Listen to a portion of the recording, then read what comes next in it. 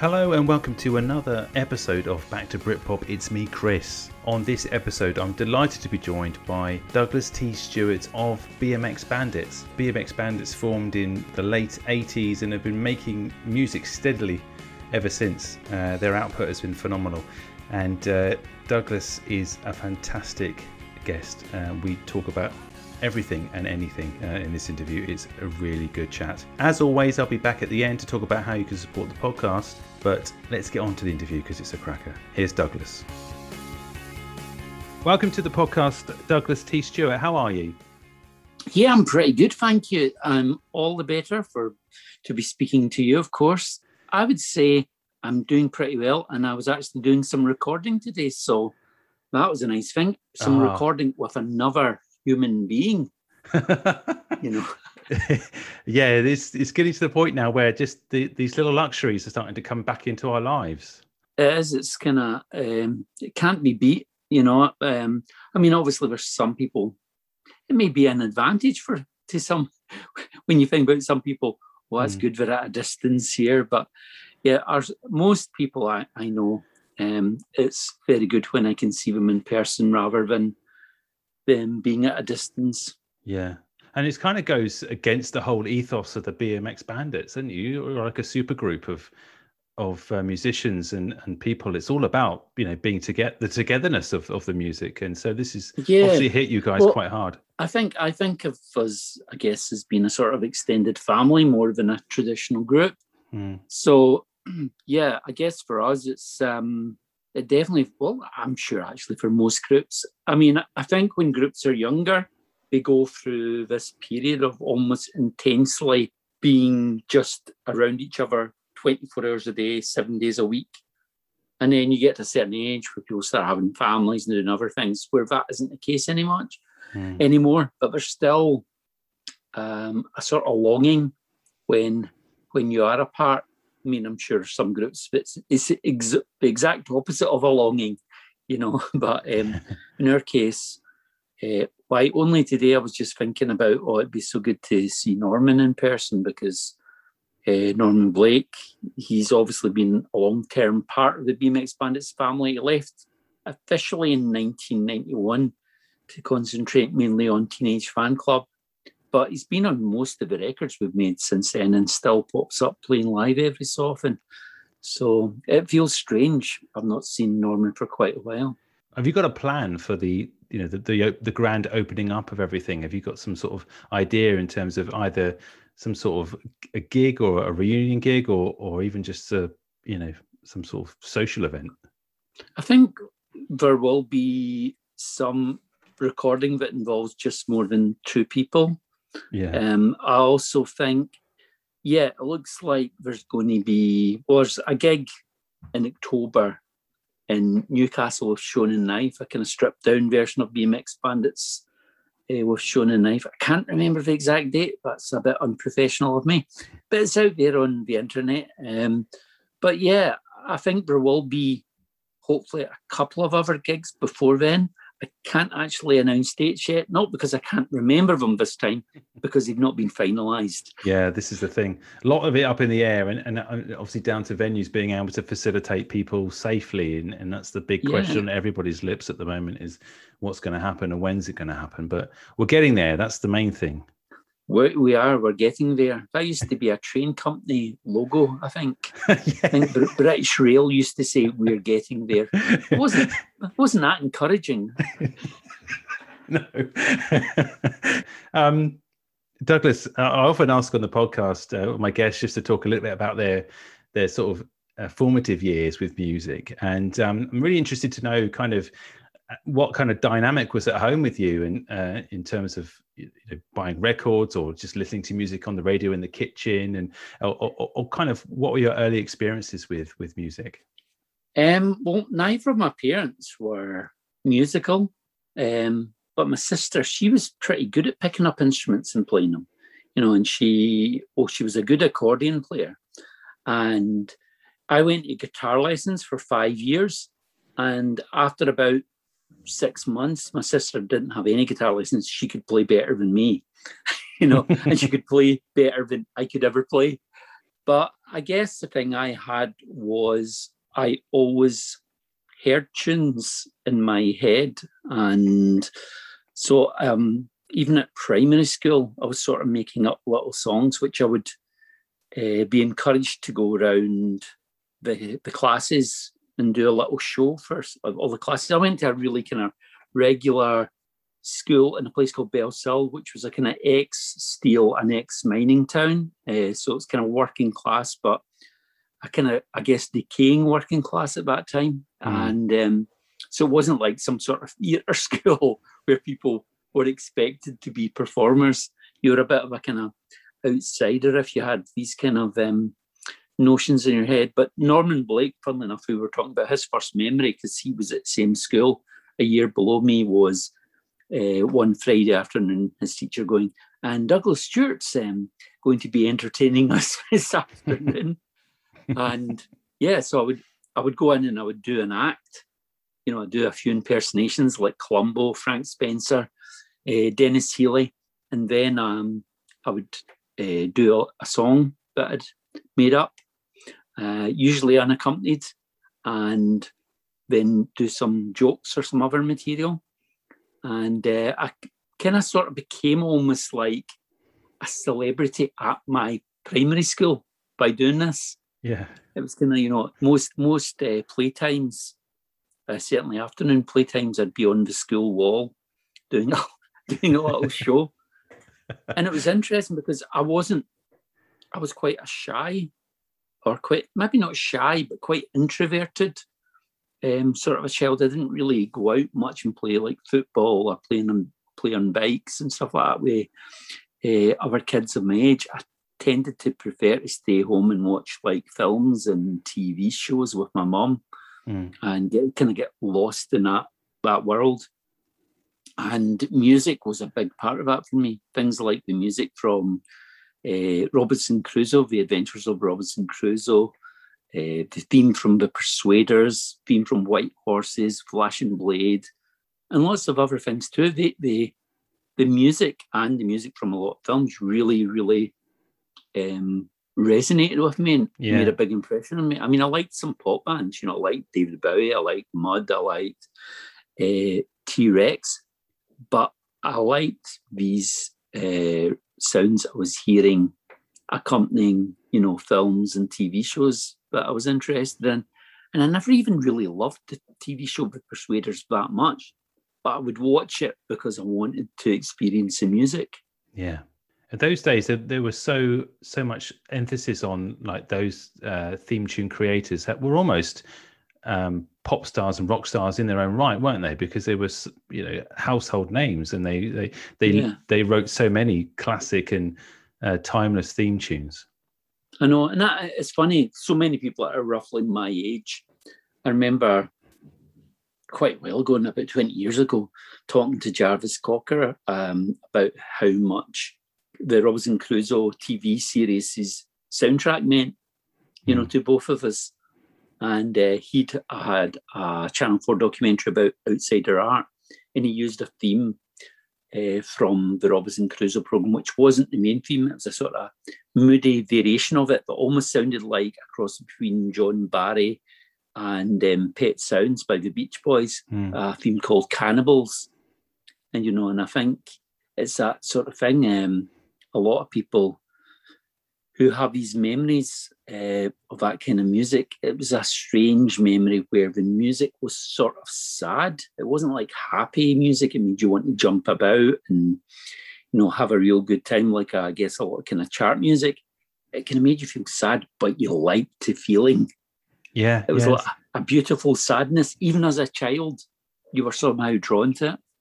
It's weird that you say that, because I have all those memories of sitting down with my grandparents and watching, daytime TV soaps like Sons and Daughters and the Sullivans, and even things like Dallas and Dynasty, where the theme tunes were kind of that sort of melancholy. They used to pay proper attention to a lot of TV music. I feel maybe not quite as much now. I mean, there's still lots of great music getting written for the cinema, but there's a lot of movies now.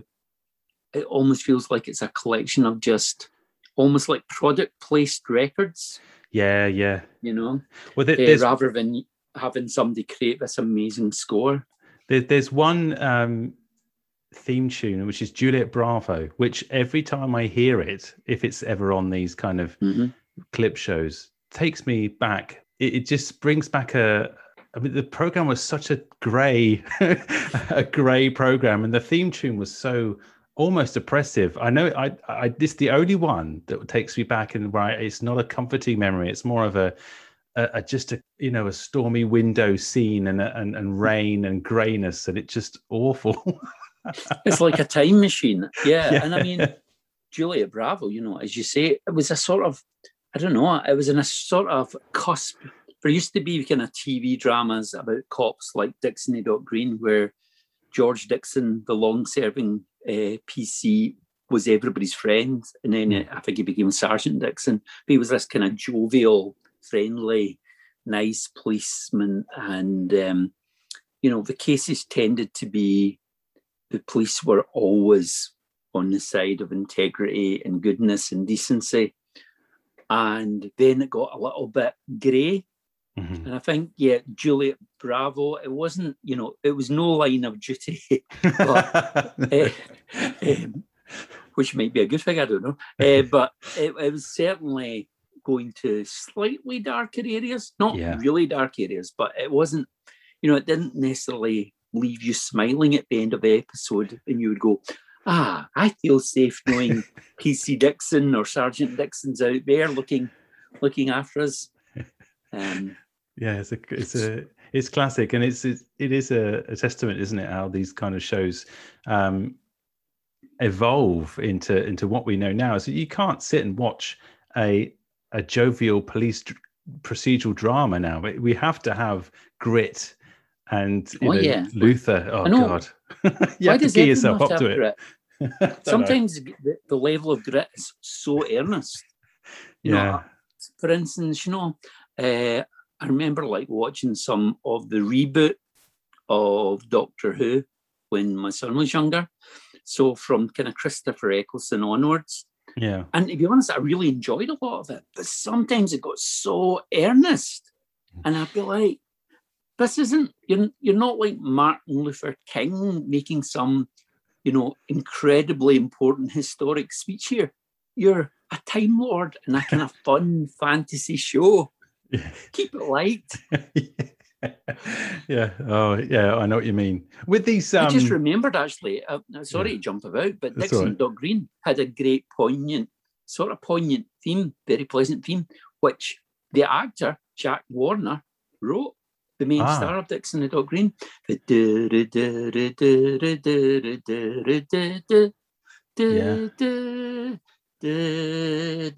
would recommend looking that up and listening to it, because it's slightly better than my version. Just slightly. If you do it justice. I was going to ask you, when you started to sort of write these little songs and things, and you were sort of on your road to becoming a songwriter, I guess, were you encouraged by your parents? What did they think of all this? Yeah, I think I was encouraged. I mean, I remember when I eventually I said, what I want to do with my life is I want to write songs, and probably I'll be the person performing them as well. And I mean, funnily enough, my mum talks about this, and there's a documentary film about BMX Bandits called Serious Drugs, a guy called Jim Bursmead, which is really lovely, and my late mum's in it, which is really nice to see her, and she's kind of saying, and his dad used to go, but Douglas, you can't play any instruments. How are you going to do that? It's like sort of a bit like saying, well, I want to be a long distance truck driver. You don't have a driving license, and then my mum went on to say, and he proved his dad wrong. And it's funny, I think I remember coming across an article when I was quite young about Lionel Bart, who wrote, I guess, quite a lot of hits for people like Tommy Steele and Cliff Richard, but went on to write Oliver and other stuff. He wrote really great songs. And then I read Lionel Bart didn't play any instruments and he couldn't read or write music. And I was like, see, it can be done. Yeah. You don't need to just be the lyricist. The thing you need to be able to do is hear melodies in your head And very often when I hear a melody, it's a bit like I live in a musical, when somebody's in a musical and they start singing and there's an orchestra playing behind them or a band.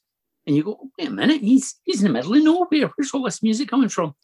Well, sort of when I start singing a new song in my head, I sort of hear the band. I imagine it,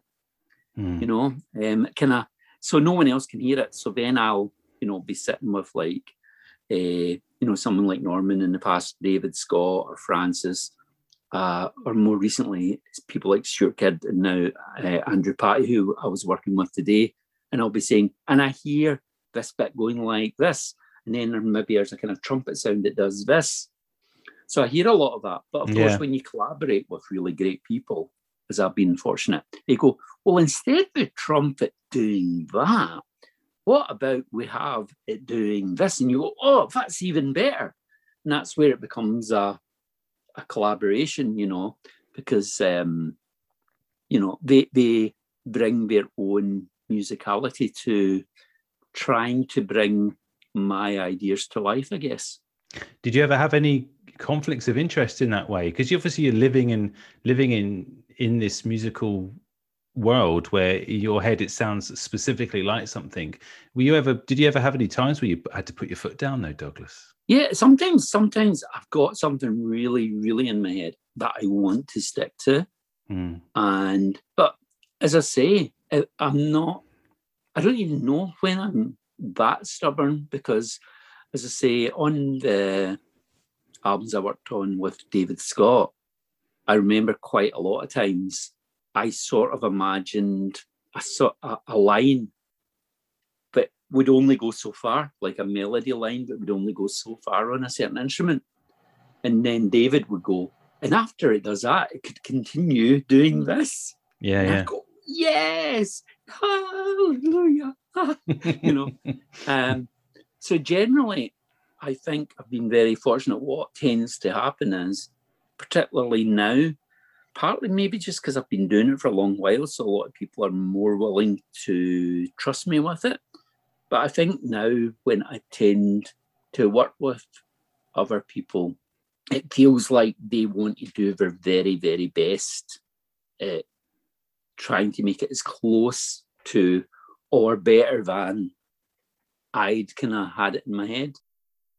In terms of the lyrics, though, Douglas, I wanted to just ask you whether at any point, your lyrical style veered off in a different direction, because one of the things I always noticed, obviously, was the optimism of your lyrics, and they are all essentially love songs or have a romantic feel to them, as far as I'm concerned. And and did you ever try and veer off into any other kind of writing? Well, funnily enough, I guess one of the examples, we released a digital-only single last year, which I wrote with Anton Newcombe of the Brian Jonestown Massacre. And then Sean Dixon, who I started BMX Bandits with, had sort of reworked it. And so we released this single called Razor Blades and Honey. Yes. And when I was staying with Anton in Berlin, Chloe and I were staying here for a few days. He's an amazing studio setup with an engineer on call 24 hours a day. And I can't remember what time it was. I don't think it was too uncivilized, but Anton was like, let's write something together. And he came up with a chord progression, that's the one. And I came up with a melody and a lyric. And Anton's really very politically aware. And I don't think I'd ever written any kind of political song. And I definitely didn't want to write a song that had some sort of ill-informed. I mean, I'm a guy in the band. I don't know any more or have any more of the definite answers than someone who happens to be a plumber or a waiter or whatever, So I wanted to have something that had a more kind of general kind of political message about, I guess, the kind of breed of politician that now feels they're not always driven even by things that they believe in. They're more driven by their own personal ambition and greed and their own ego. Because I think there's lots of politicians in the past that I definitely had no sympathy towards their beliefs, but very often you would go, I do get the feeling that they believe this. And that could, obviously people could believe in things that were terrible, but I find it slightly more sinister, this kind of breed of self-serving politicians who you go, we now know this person doesn't even believe this, but they're championing this just for their own benefit. And so that was the kind of, I guess, the psychogenesis behind Razor Blades and Honey. But I didn't even mention it was about politics. That was the initial influence. But I just sort of thought, what? This could apply to almost any walk of life. The person who always has butterfly eyes while they're talking to you, looking for someone better to talk to in the room. When I say someone better, someone who is able to facilitate their kind of journey up the ladder, rather than, why would I talk to this person? Because they're a nice, interesting person. Nice, interesting people aren't good enough for me. I want someone who can open doors for me. So it's not confined just to politics. But I sort of was inspired to do that because I just thought, well, it'll be an interesting thing to try to do something else. And on the album Down at the Hop, funnily enough, there's a few songs that weren't really from me. I think, I can't remember who it was, but I was reading a songwriter writing about how imagining himself as different characters in different situations. And I thought, well, for this LP, I think I'm going to try and do that a little bit and write songs based on characters who might actually see love and different things a bit differently than I see it. Yeah. But then what sometimes happens is people go, I can't believe what you now think is this. You go, I don't. It's a bit like, when someone writes a book or a film, they don't necessarily agree with everything that the lead character's saying here, Yeah. So do you think with those exceptions then, do you think would the most of the content of your songs be kind of autobiographical then? Mostly, yeah. I say this and it sort of sounds a little bit like a joke, but I sort of mean it. I guess a lot of it's like Douglas the Musical. It's like a heightened version of my reality.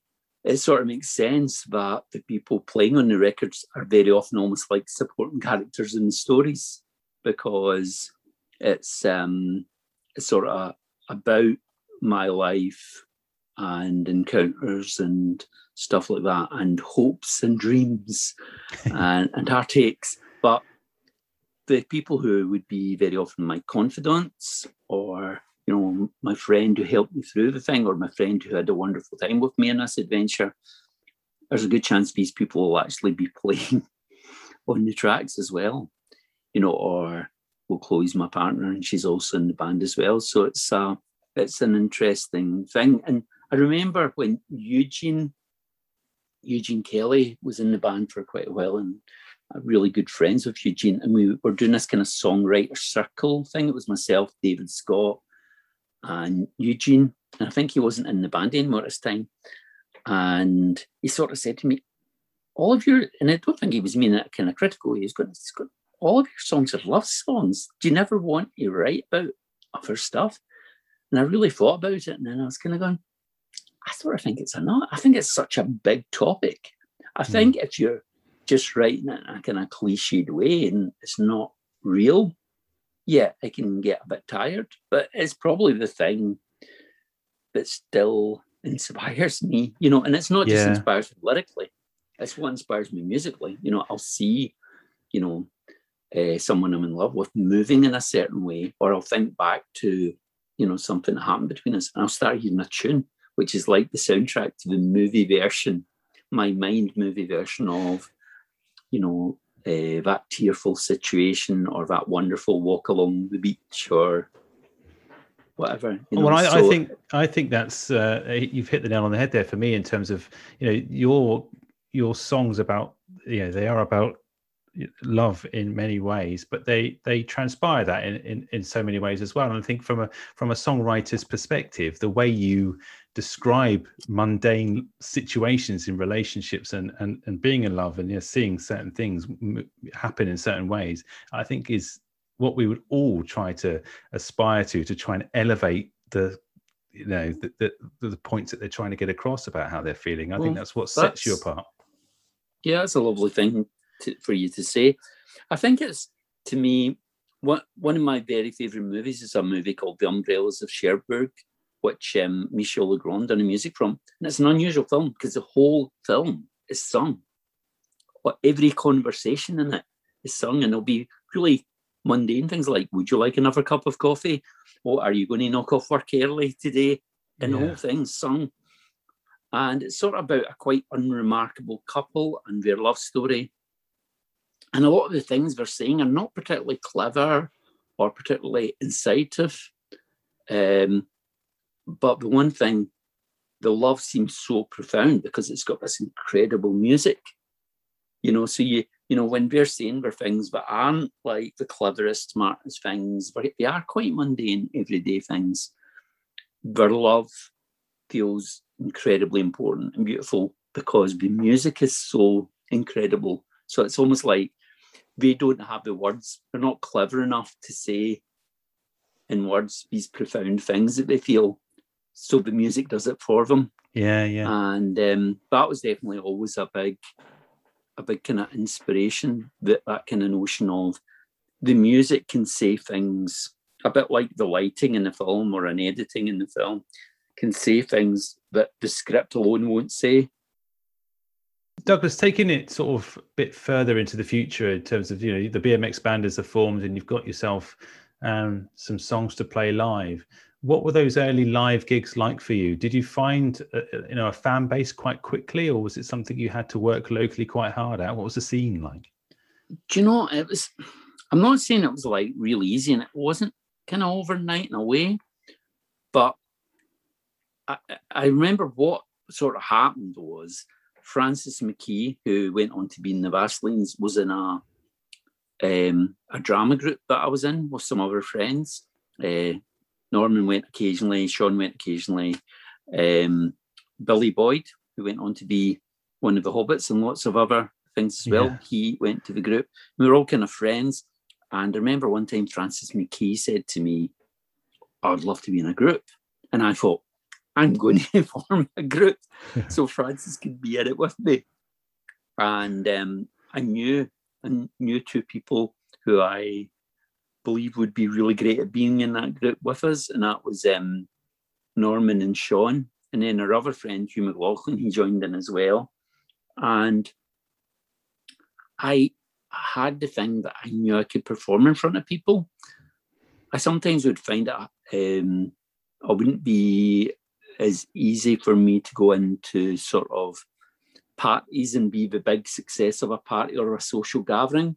But when I was on stage, I knew I had certain kind of chops that I'd probably honed from primary school, that I could go on stage and people would watch me.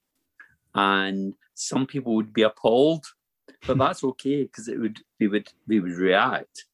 And some people would really like it and some people would laugh. But I knew I could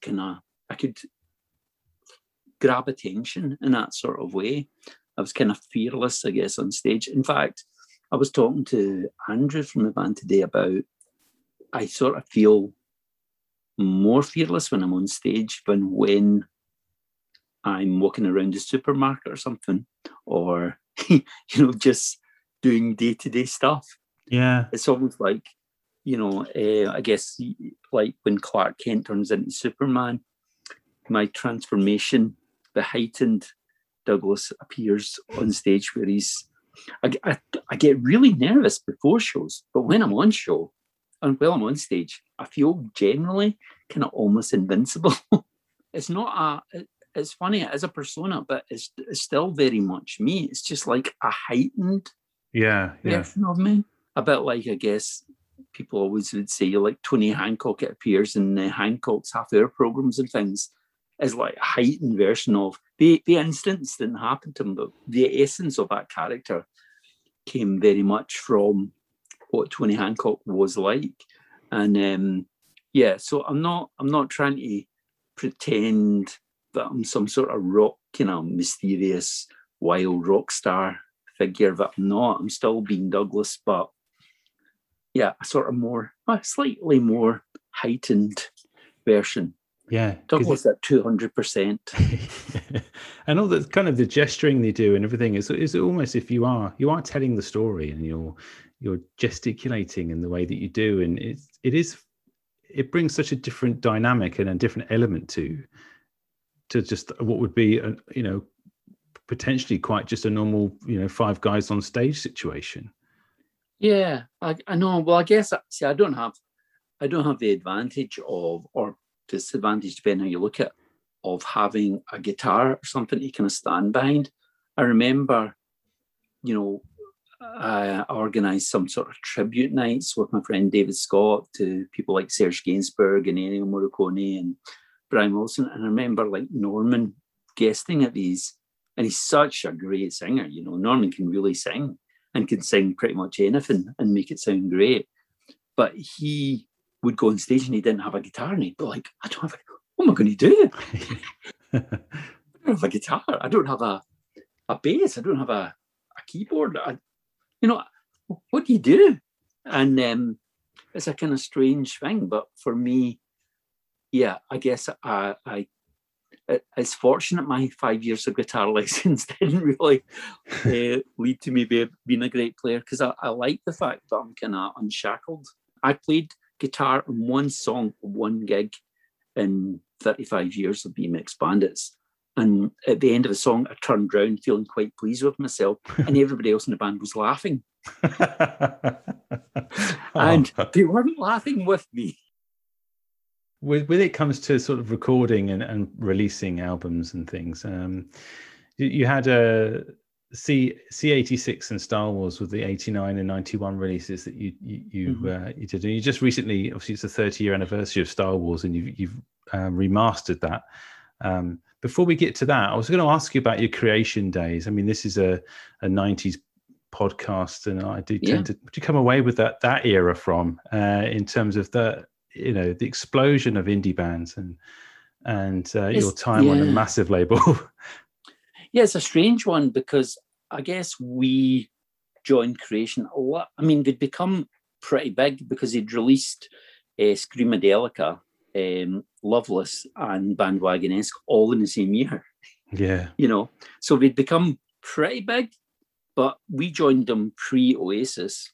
So I hadn't become this kind of monster yet. And I have to say, my experience on Creation was really great.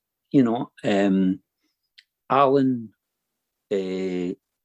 loved the song Serious Drugs, which was actually recorded in 1991, but never ended up being released in 93, just because we'd finished making this album Star Wars and we hadn't joined Creation yet. But he heard the track finished and said, I would like to release this. So we thought, well, that's where we'll go for our next record.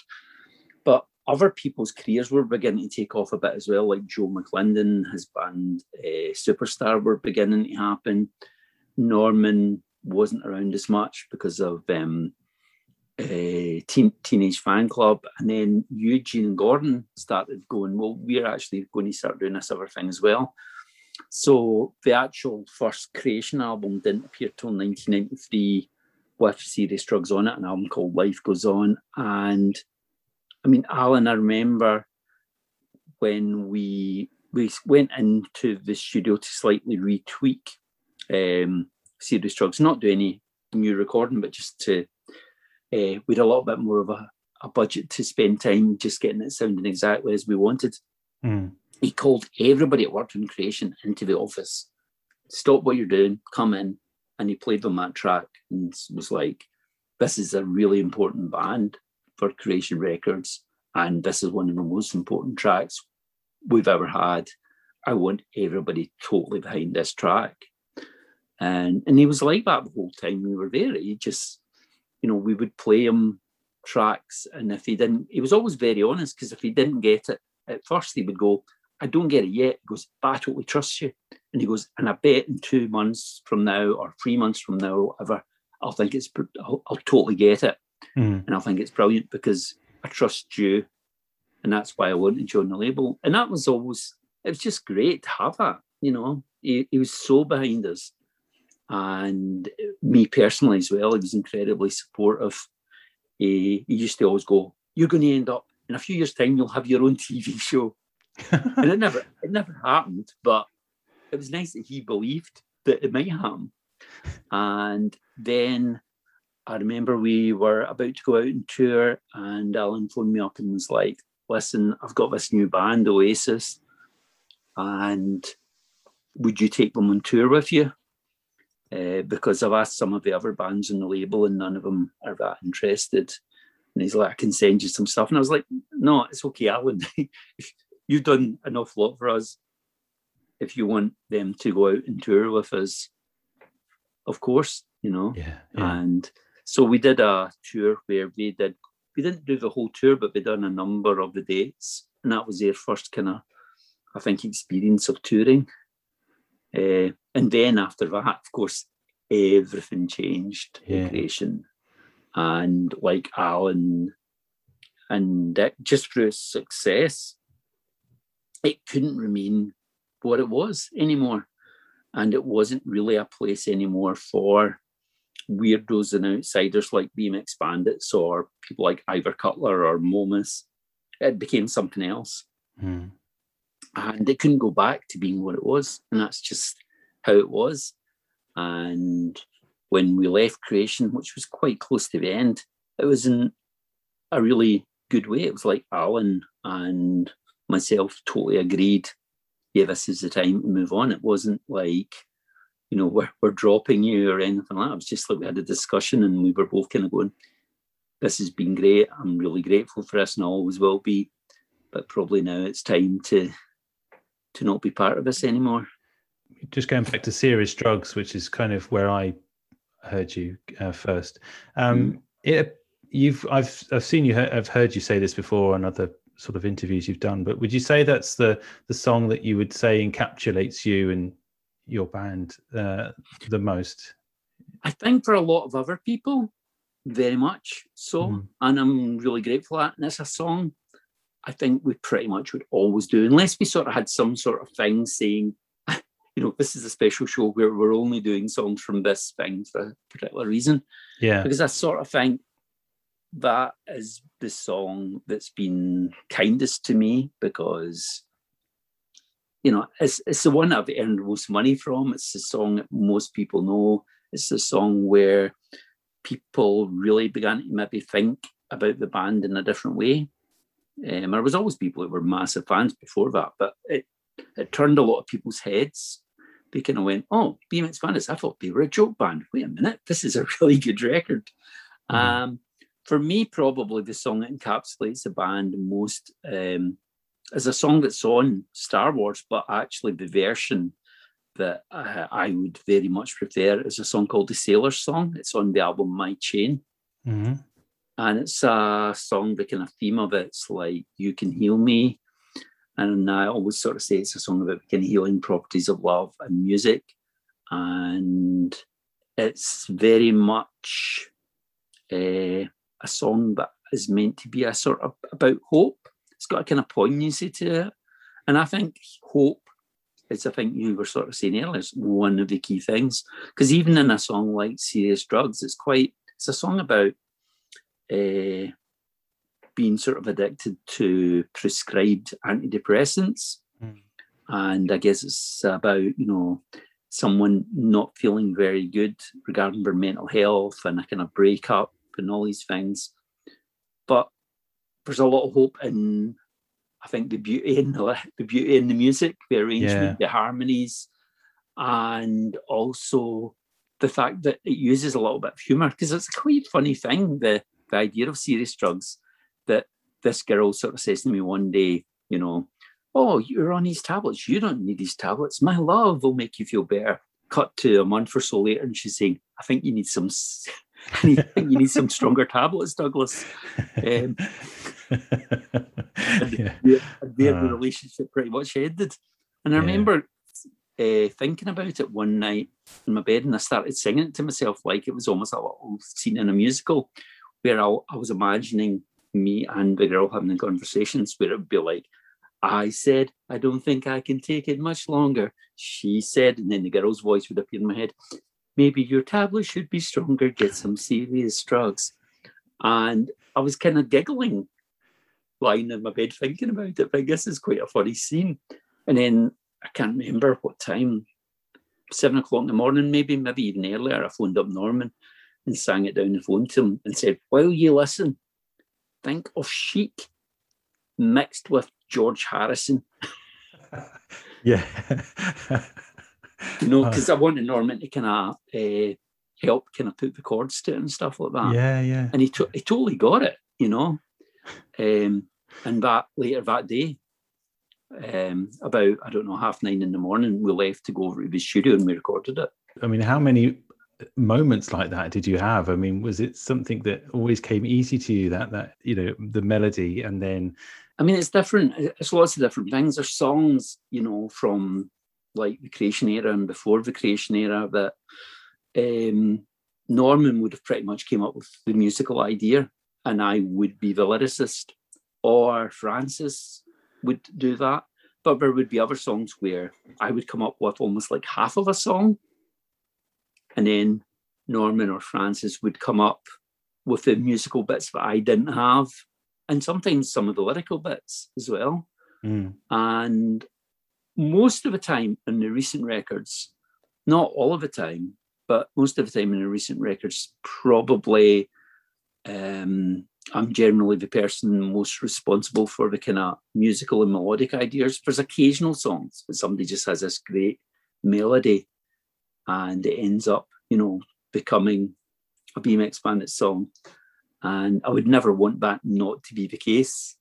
And also some people come up with great melodies and I go, that is so good, but that's not a BMX Bandit song. That's a song for you to do your own thing with, because I don't know what it is. It's just BMX Bandits, there's a world. It's a sort of like, I guess, you get TV shows like The Muppets or The Simpsons, and everything has to sort of be true to that world. You can still be surprised by it. But, if somebody started acting a certain way on something like The Muppet Show that seemed kind of really cruel and just there was no hope, no redemption possible there, you'd go, wait a minute, this is a Muppet Show, or this is Sesame Street. This doesn't work for that. So I guess for BMX Bandits, I'll sometimes hear songs and go, that's such a great song. And I'd love to have a go at it, but I know it's not really BMX Bandits. So with Star Wars then, the 30-year anniversary of that record and the remastering of it and recent release, it released on the 4th, wasn't it? May the 4th. Yeah, May the 4th. May the 4th be with you. So that process, the remastering process, and what was that like? And how much did you delve into that process? If we hadn't been in lockdown, I would have been at the mastering. But what happened was I'd heard of our work that the guy who was doing most of the mastering for Last Night from Glasgow, the label involved, had done. And I thought, well, it sounds like he knows what he's doing. He's got a good ear. And sonically, I think he likes things to sound kind of like I like them to sound. Kind of not muddy, quite bright, and again, full of love and life and a little bit of sunshine. And they just were really good at sending me stuff to approve, and if I had notes, they were very open to all of that. But it was something that was done pretty quickly, not in a rush way, just because he got it, Yeah. And also probably because Duncan Cameron, who recorded and produced the album, did such a great job initially. It also didn't, it's like it's not one of those records that needed saved by the mastering. Oh, this sounds like a bit of a mess. The mix isn't very good. Can you do something in the mastering? Yeah. So yeah, that was all good, and it was great. They were just really positive, and they came up with the idea for the sleeve, which is a really beautiful thing. Where originally the picture that's on the front sleeve was of this horse, and it was hanging on my parents' wall on their wallpaper, and now it's on a different wall because both my parents are gone, and that house that with that wallpaper won't have that wallpaper anymore because different people live there now. But you pull out the inner sleeve and it's back in its original wall again. So it's sort of like, you get these scenes in movies where there's a kind of cross dissolve, and suddenly a bit like the Juliet Bravo theme for you find yourself transported back. I find myself looking at the same picture but on a different wall, pull out the sleeve and it's back in the old wall, and it's like I'm back in 1991 when I made this record, when I was looking at this hanging on my parents' wall and thinking, that could be a good sleeve. I'll stick a bit of paper underneath the picture saying, and put on kind of Tipex Star Wars, and that'll be a good sleeve for the record. Yeah. And it was them that suggested that. They suggested, how about we do it as a sort of homeless thing where it's 30 years later, but inside it's still what it was in 1991. Well, that's the great thing about sort of, I guess, the marketing and production side of things, or just the tactileness of re-releasing things, is that you have got so much scope to just play with the medium like that, and to make it it is a great. I've seen a picture of it, and it looks fantastic. And it was the plan to do any more remastering then of previous releases? Well, it's been kind of fortunate because over lockdown, our album C86, which was our first album, was reissued by the label Glass Modern, and the album My Chain, which is my favourite of the BMX Bandits albums, it came out in vinyl for the first time ever, which was a big thing for me. And that came out in a label called Interval, which was just a new label. That was the first release in it. And all of the labels done such beautiful jobs. None of them, because it sometimes happens that someone just somehow gets the rights, or doesn't really get the rights to, but they do it anyway, to reissue something, and you put no care into it whatsoever, and it just sounds shoddy. And I always think people are going to listen to this and think this is how we wanted it to be. Yeah. But all of these labels wanted them, they were all reissued by people that were real fans, and they wanted it to be as beautiful looking and sounding because they wanted to have a copy of it, so they weren't just doing it to line their pockets, which, if to be honest, any record label who are trying to do that with BMX Bandits records are probably not making the right choice. But we're going to do Life Goes On. The first Creation album is coming out next year on Last Night from Glasgow. And we've got some plans to make that kind of special and beautiful as well. Thank you so much for joining me and talking to me about BMX Bandits. Well, thank you for having me, and maybe we'll do it again someday. Well, this is the thing with the podcast, is that I almost need to do two parts to some of these, because the Naughties was a big part of my musical sort of influence. So I was speaking to Rick McMurray from Ash, and I said, look, we've got to stick to the remit for the 90s, but can I have you back if I ever do a Naughties podcast? So I have to do the same with you. You didn't even get any of the dirt on Oasis, but I'll leave that for another time. I do part 2, the dirt on Oasis. Oh dear, what have I said? Well, I'm sure it was a great experience for you to see for them to learn something from you. Oh yeah, they learned a lot. No, I mean, it's funny because no one really knew what was going to happen for them in the future. But I guess Liam even playing in front of 50 people, because they were on first. Yeah. So sometimes there would be 50 people watching them. Then the next band would come on, who were kind of second on the bill, and there'd be, getting close to capacity, maybe about 70%.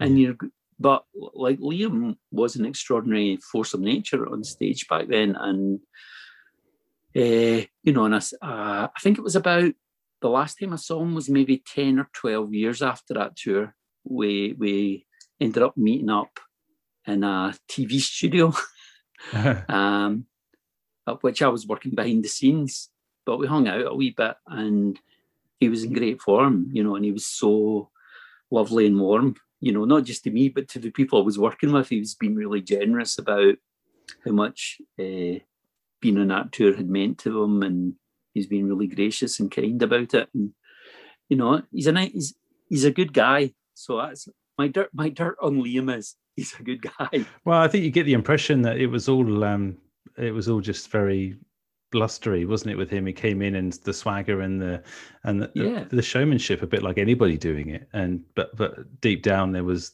nothing else really there. And I think from what he says now, he's desperate to go back to the original band and desperate for him to make things up. But the thing is with the podcast, he's a natural performer. He's not. It's like everybody's not going to be everybody's thing, and nobody is. BMX Bandits aren't going to be everybody's thing. We're going to be the less people's thing. Yeah. But he's undeniably a really charismatic guy on stage. He's got that thing. I was going to ask you quickly, because I just remembered actually, what was it like for you, knowing that, I guess, or having that some sort of kudos in a way, that you're kind of the band's band, if that makes sense? I know it's a strange one, because I guess there's a lot of people who have been a lot more successful, who've came through the ranks, BMX Bandits. And then there's people like, people who have much kind of wider distinction, who have said really generous things about the band. And I think it's because mostly people who have played in the band had a really good experience. And that sort of shows partly through the fact that out of the last 6 shows we did, Norman Blake played guitar with us probably on 3 of them, and he left the band in 1991. Yeah. And he still pops up here and then, because I think he thinks, I'm 3 just now. It's better than sitting about watching telly. I'll go and have some fun with BMX Bandits. Yeah. So, I think generally most people who have been in the band found it a pleasurable experience rather than an experience where they were like, and I never want to see these people again. You also famously had the Kurt Cobain quote, the famous Kurt Cobain quote. Kurt cool. said in a radio show in New York that if he could be in any other band, it would be BMX Bandits. I always like to interject that I don't think that's him saying we were his favourite band. His favourite band for me were undeniably the Vaselines.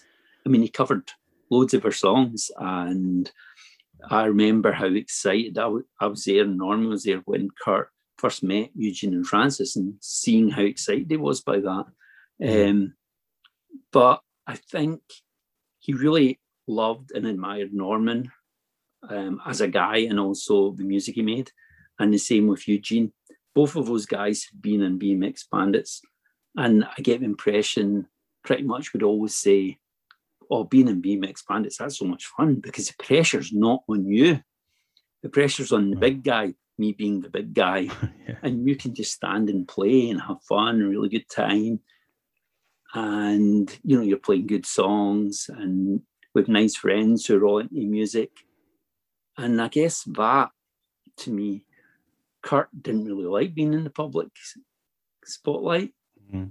And he loved music in its kind of purest form, and performing music in its kind of purest form. And he probably thought, wow, that's like a band. It sounds like how it should be. It should be fun, and it shouldn't be turned into a kind of this monster where, everybody's, wanting a part of you, and everybody's invading in your privacy and your troubles and all that sort of thing, and putting you under a microscope. Mm. So, it's a poignant thing almost to hear. It's a beautiful thing, and I'm very, very grateful, because it's definitely given us quite a lot of positive attention from maybe people who wouldn't have listened to us before. and there's photographs of Kurt wearing a t-shirt. But he was a guy who loved music, and he loved the pastels as well. He loved quite a lot of the music coming from Glasgow. But I have to say, Eugene Kelly, Francis McKee, the Vaselines was Kurt Cobain's favourite band. But I'm glad he seemed to like us as well. Yeah, it's fantastic. Well, I will let you go now, Douglas. Cool. Again, thank you so much for joining me on the podcast. It's been fantastic. No, it's been a pleasure. Thank you. Don't be a stranger. Thanks again to Douglas for joining me. It was an absolute pleasure. One of the kindest people in indie rock, and his outlook and positivity and everything was just very infectious. It was such a fantastic interview, and I had a great time. So ways you can support the podcast is the bit where you probably all switch off. But those who are still with me, don't forget you can follow me on social media just to get all the updates and just about episodes and anything else that I fancy posting. And you can search for Back to Britpop on Instagram, Facebook and Twitter. And then there's the review thing. If you fancy doing that, please do so. Jump onto Apple Podcasts and rate. And if you've got time, leave a short review as well. That is super helpful. And if you want to buy me a virtual coffee, you can do that as well. And the link to the Ko-Fi or Coffee link page, whatever, is in the show notes. You should find that. Okay, I'm going to have a little bit of a break. I'm going on my holidays. I'm being allowed out of the house, which is great. So probably no episode next week, but I should hopefully be back on track the week after. So thanks for listening as always. Take care. See you soon.